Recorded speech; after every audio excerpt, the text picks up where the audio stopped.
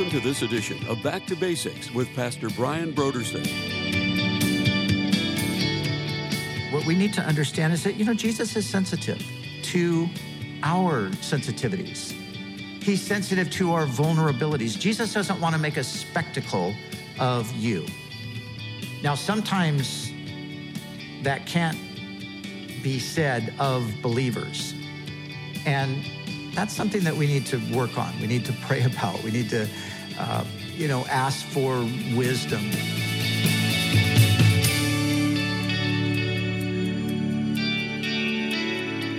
Today on Back to Basics, Pastor Brian continues his study in the Gospel of Mark. Join us as Pastor Brian begins his teaching on Mark, chapter 7, verses 24 through 37, in a message titled, The Unconventional Ways of Jesus.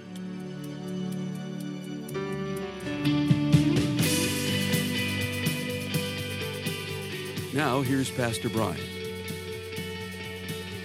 All right, so we're looking at this passage, and there are two stories here, as we've seen. There's the story of the woman and her demon-possessed daughter, and then there's the story of the deaf man. Now, these two stories have caused no small amount of perplexity among not only Bible readers, but also among Bible teachers. These stories are a little bit perplexing. Jesus is doing things here. Well, I've titled the message today, The Unconventional Ways of Jesus, because he's doing things here that are just like, why is he doing it like that? And so we want to consider that. We want to look at why he was doing things the way he did. And as is often the case, we have to look a little more closely at things because there's more going on than we might realize at the first glance. And so we're going to look down, or we're going to look closer into these stories today. But in order for us to get a little bit of a clearer picture of what's happening, I want to read to us the parallel passage. So the Gospels have many parallel passages, right? And so Matthew records the same events that we just read, but he gives us a little more detail about the first person. Not so much the second. Mark gives us more detail about the second person.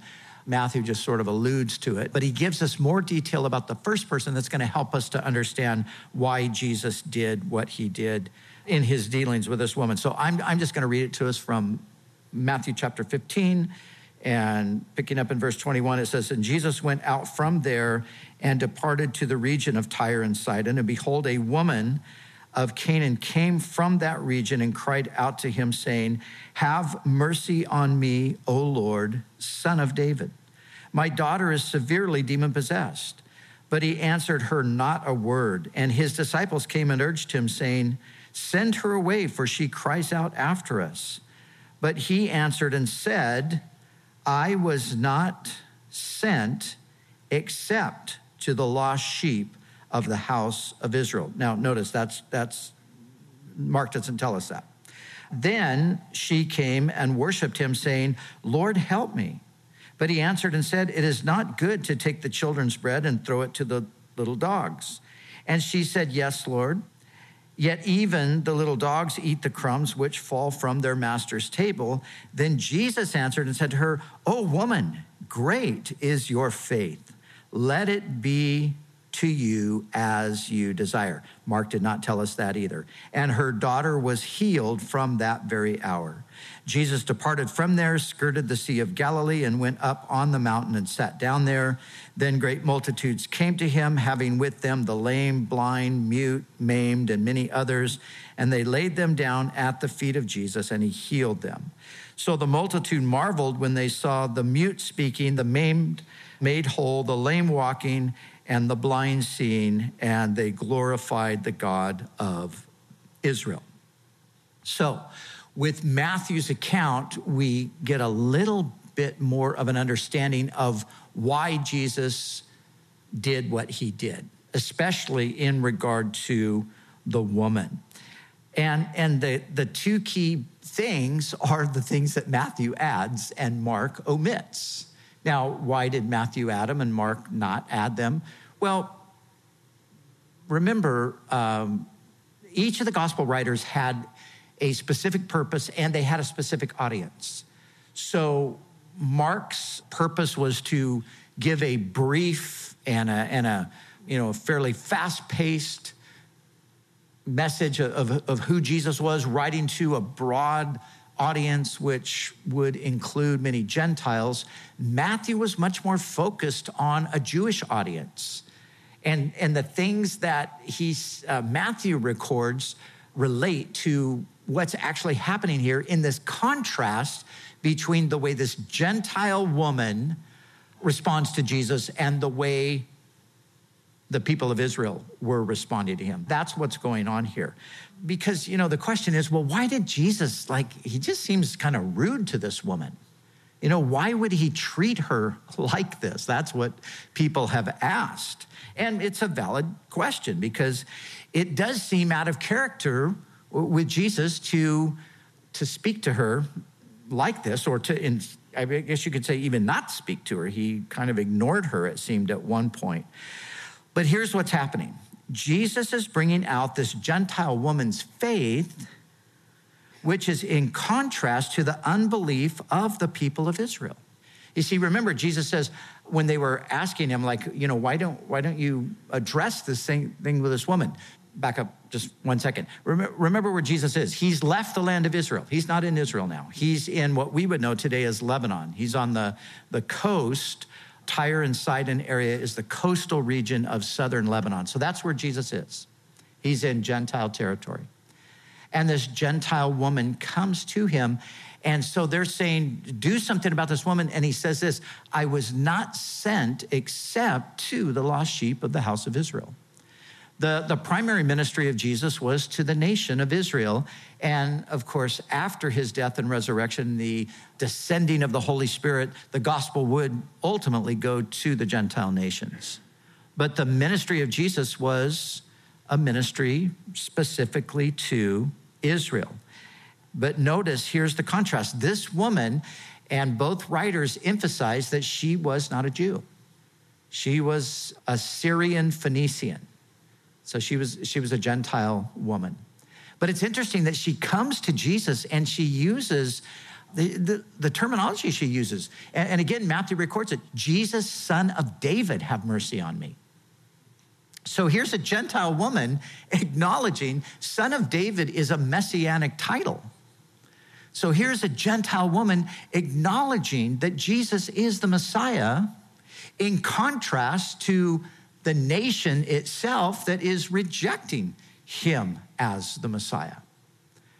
And this is, of course, in keeping with what Jesus even would say at a certain point to the leaders of Israel. He said that many would come from the east and the west, outside of the boundaries of Israel. Many would come from the east and the west and sit down with Abraham, Isaac, and Jacob, the patriarchs of the nation. Many would come from all around the world, sit down with these patriarchs in the kingdom of God, but the children of the kingdom will be cast out. This woman is illustrating that point. And so Jesus is seeming to sort of ignore or rebuff the request of this woman in order that her faith might be seen. See what Jesus is doing, like I said, he's showing the contrast between her and the nation that's cold toward him, the nation that's indifferent toward him, the nation that's not really sure if he could really be the one. And this woman is like, son of David, have mercy on me. And the more Jesus kind of ignores her, the more her faith builds in her. And so when Jesus says to her something that would really be offensive, it's not right to take the children's bread and to cast it to dogs. Now, man, today, people today would be so offended. How dare you? Are you insinuating that I'm a dog? That would be the end of it. But this woman was not deterred by it. This woman was just like, yeah, okay, whatever, but let's get back to the point. I need you to heal my daughter. Even the crumbs that fall from the master's table, that's what the little dogs will eat. And Jesus says, oh, woman, great is your faith. So Jesus commends her for this great faith. You know, the NIV reads in a very interesting way because it has the woman, and I think this is actually the right way to understand it. When Jesus says it's not right to take the bread and give it to the dogs, the woman actually says, oh, no, Lord, you're wrong. No, the dogs, they will eat the crumbs from the table. And Jesus is almost like, you got me on that one. You're right. That's good. I mean, not that she really got him. Of course, he's God. But he's using all of this stuff to bring out her faith. So that's what's happening in the case here. Now, the second situation is also peculiar. And it's this story of the healing of this man who is deaf and mute. And notice, again, let me just read it to you so you can have it fresh in your mind. Notice what happened here. So they bring this man to Jesus, and he's deaf. He has an impediment in his speech, and they begged him, put your hands on him. That was their request. And look what Jesus did. He took him aside from the multitude and put his fingers in his ears and spit and touched his tongue.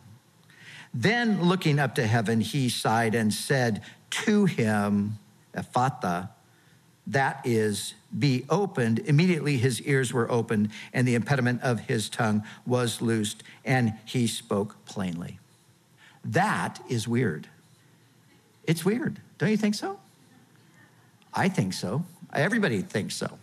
What did Jesus put his fingers in the guy's ears? And then he spit on his tongue? That's really weird. Why did he do that? Well, I don't know why he did that. Nobody knows why he did that. But suffice it to say, this is very unconventional. This is not the way. They said, Jesus, just lay your hands on this guy and everything's going to be great. That would have been the conventional way to do it. That's the way it was most often done. Jesus either just touched somebody or he spoke to them. But in this case, he does something that's quite frankly, it's strange.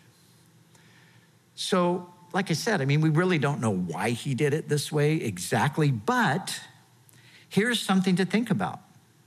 What we really see here, if we look at it, is that Jesus is showing extreme sensitivity to the deaf man, and he's relating to him on his level. Now, he's showing extreme sensitivity. Why do I say that? Because notice, they bring this man to Jesus in a crowd, but Jesus pulls him aside out of the crowd. Jesus takes him aside privately.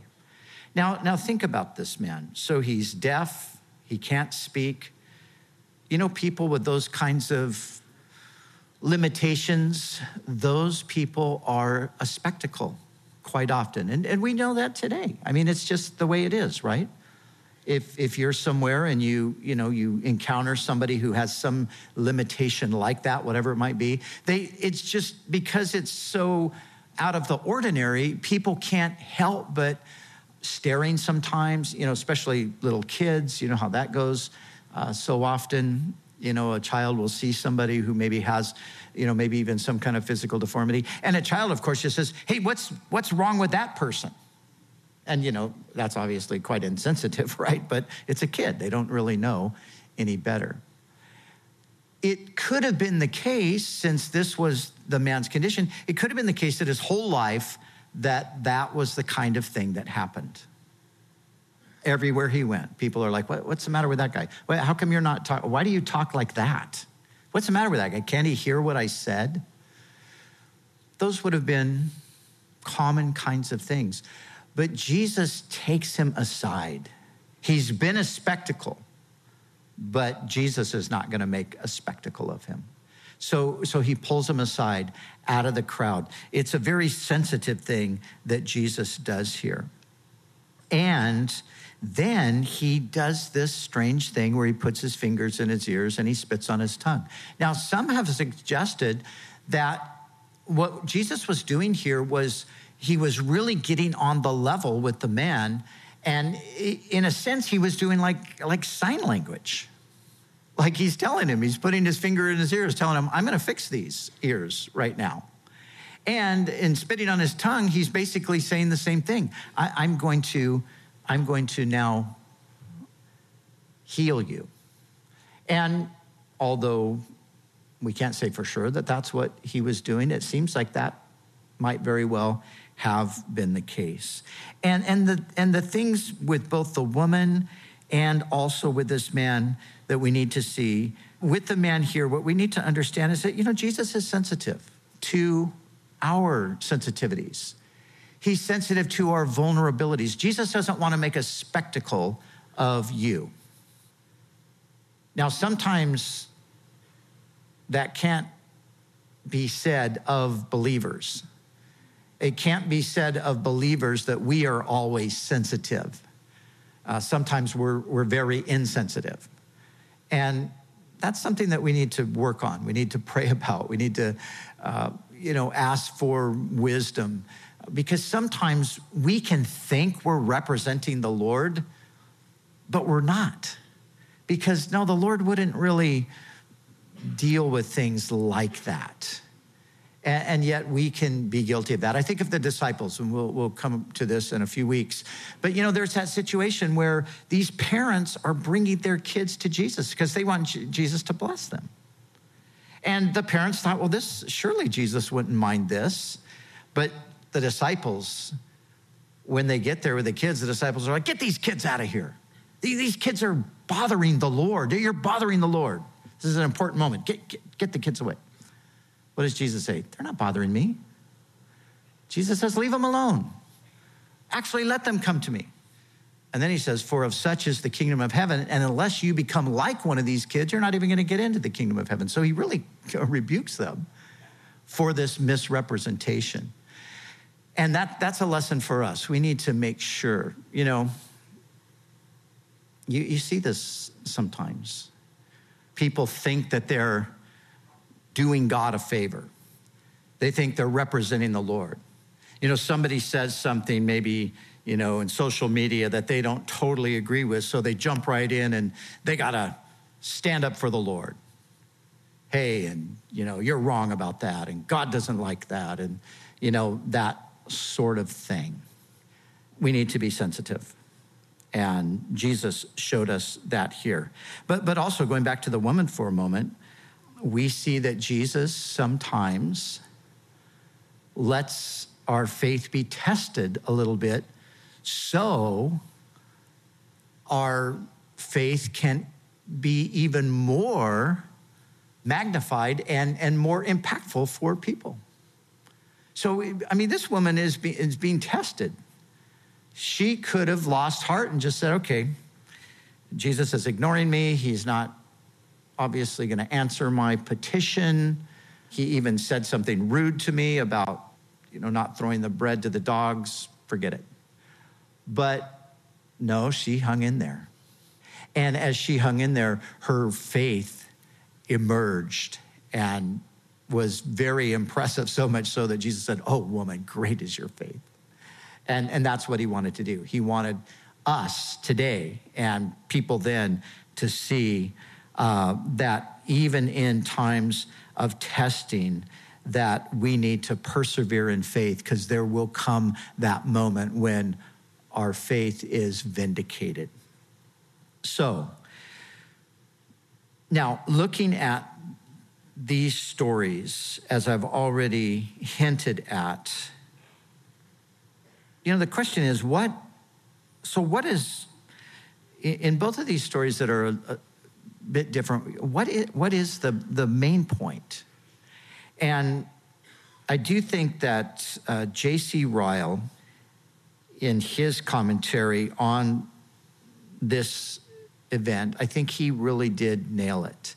Now, just a little background. J.C. Ryle was the Anglican Bishop of Liverpool back in the late 1800s, early 1900s, and just a godly, brilliant guy. Wrote a volume on the Gospels that I refer to quite often. One of those guys who just seemed to have this ability to just look at a text and say, hey, there are three things right here in this text that we need to see. And usually it's like, yes, we did need to see those. How did I not see those? How could you see those so clearly? But listen to what he said about this. And what I want to talk about here is Jesus working in unconventional ways. He said there is one simple lesson to be learned from our Lord's conduct on this occasion. That lesson is that Christ was not tied to the use of any one means in doing his work among men. Sometimes he saw fit to work in one way, sometimes in another. We see the same thing going on still in the Church of Christ. We see continual proof that the Lord is not tied to the use of any one means exclusively in conveying grace to the soul. I think he just hit it. That's exactly what is happening here. Jesus is showing us that he has all different kinds of ways of doing things. And the lesson for us is to be careful not to limit him to only working in ways that we are familiar with maybe, or ways that we approve. And another way to express that is we need to be careful not to put God in a box. Now, most of you have probably heard that terminology, right?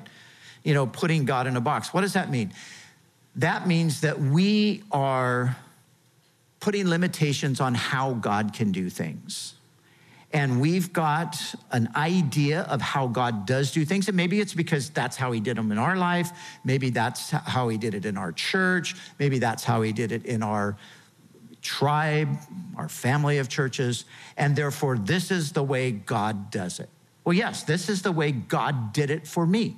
But it doesn't mean that this is the only way that God does it. And putting God in a box is to say he can't do it any other way than the way I'm familiar with and comfortable with. This is a huge problem in the church today, because many people who would never even think that they're doing it are actually doing this very thing. They're putting God in a box. And anytime we criticize what God is doing somewhere else, and as long as there are those clear lines, we don't go outside of the biblical understanding of things.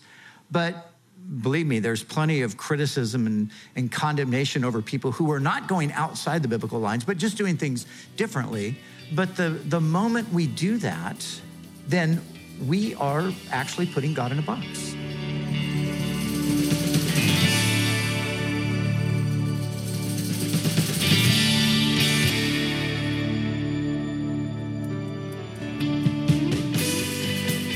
And now let's join Pastor Brian and Cheryl in the studio as they share about this month's resource. So, Brian, a lot of people don't know this about you, that you actually love the Elisa Childers podcast. Yes, I do. And Elisa Childers on there, she deals with some of the issues of our time, especially those who are involved with kind of progressive Christianity or taking Christianity in a non-gospel direction. Yes. And her podcast is fantastic, and she has written a book. And the book is called Another Gospel. And yes, progressive Christianity is essentially a Christianity that wants to have the kingdom without the king. They want to leave the hard truths out of the biblical narrative and just sort of have a watered down kind of a Christianity for today. But they're very persistent in wanting to push this on others as well. So Elisa had an experience in a church where she was subjected to this presentation of progressive Christianity, which caused her to really dig down deep and reestablish her own roots in the faith, and then have a passion to talk about this issue. And so she ended up writing this great book called Another Gospel that I would highly recommend. It's going to give you like the up-to-the-moment issues that are being talked about in churches around the country today. And so I highly recommend it. So that's Another Gospel by Elisa Childers with a foreword by Lee Strobel. Again, this month's resource is a book titled Another Gospel by Elisa Childers. You can order the book Another Gospel by going to our website, backtobasicsradio.com. Scroll down until you see the photo of it and then click on the donate button. And when you give a gift to Back to Basics, we'll send you the book, Another Gospel by Alisa Childers, to help you wrestle with the idea of progressive Christianity. It's our way of saying thank you for your generous support of this ministry. We'd also like to remind you that all of our other resources are waiting for you at backtobasicsradio.com or by calling our request line at 1-800-733-6443. That's 1-800-733-6443. Our desire is to encourage you in your daily walk with God. We'll continue tomorrow with more valuable insights from Pastor Brian as we study together in the Gospel of Mark.